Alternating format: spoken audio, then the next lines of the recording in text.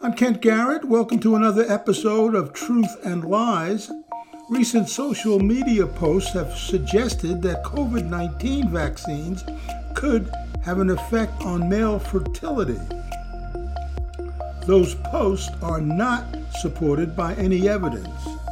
Amelia Wesselink, a research assistant professor of epidemiology at Boston University, wrote the following in an email, quote, "There is no evidence indicating that the COVID vaccine can cause male infertility.